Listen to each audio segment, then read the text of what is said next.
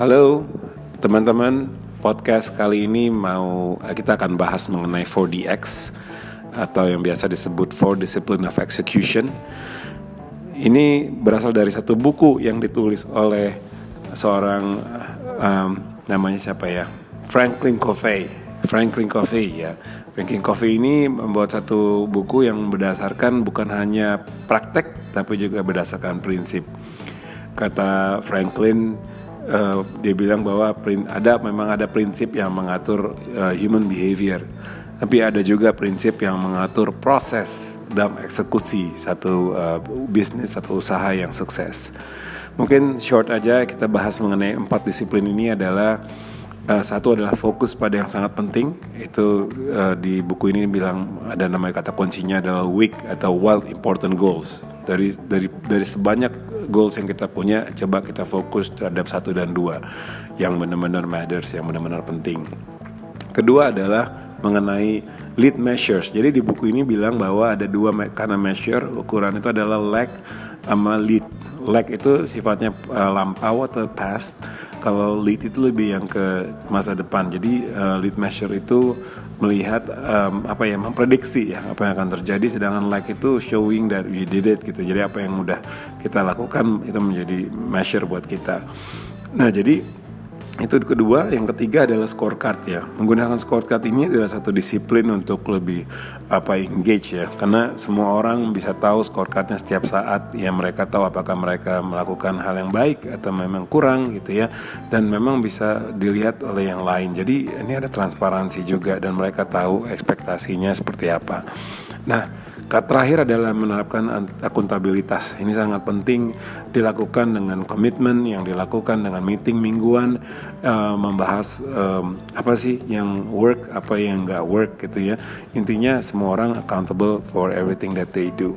Nah, jadi ringkas saja tadi, fokus pada yang penting, tetapkan lead measure-nya, gunakan scorecard, dan terakhir adalah menerapkan akuntabilitas. Nah, kalau dilihat dari lensa strengths, ya kan memang teman-teman tahu ada 4 jenis domain yang dalam strengths adalah influencing, executing, strategic thinking, dan relationship building. Kalau mau memahami gimana sih menerapkan 4DX dari 4 strengths yang berbeda tadi ya. Nah, mungkin kita bahas satu-satu, mulai dari executing. Nah, executing ini memang paling natural karena memang orang-orang yang punya bakat executing itu memungkinkan melihat 4DX sebagai cara yang efisien dan masuk akal untuk bisa fokus dan bergerak menuju tujuan yang dengan cara lebih efisien.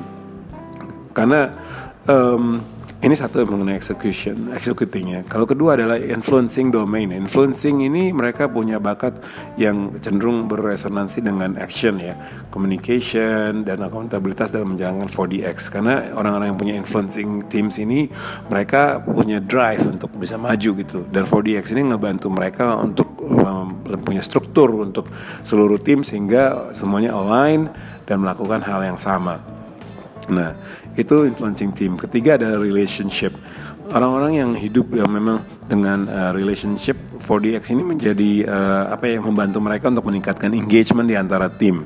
Seperti contohnya pertemuan weekly meetings itu menginspirasi kolaborasi ya, dan memang kebebasan untuk mengekspresikan dan dalam mengejar wild important goal tadi dari relationship ya. Yang terakhir tadi, domain terakhir yang saya mau bahas adalah strategic thinking. Nah, bagi mereka yang punya tim yang berkembang dengan bakat strategic thinking, dengan menggunakan 4DX ini memberikan peluang bagi mereka untuk berpikir analitis ya, dan kreatif karena mereka bisa mencari wawasan dan ide untuk memenuhi tujuan strategis mereka. 4DX memungkinkan mereka untuk memiliki rasa belonging, merasa memiliki ya, dan yang memungkinkan mereka punya room untuk improve ya, untuk berkembang atau room untuk growth gitu. Nah, jadi itu ya cara dengan 4 tadi, executing, influencing, relationship, dan strategic thinking, itu akan berbeda caranya mereka meleverage itu untuk melakukan discipline of execution. Itu aja yang mau saya share hari ini.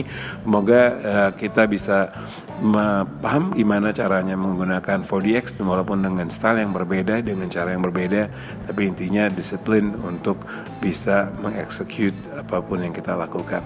Thank you for listening. Cheers.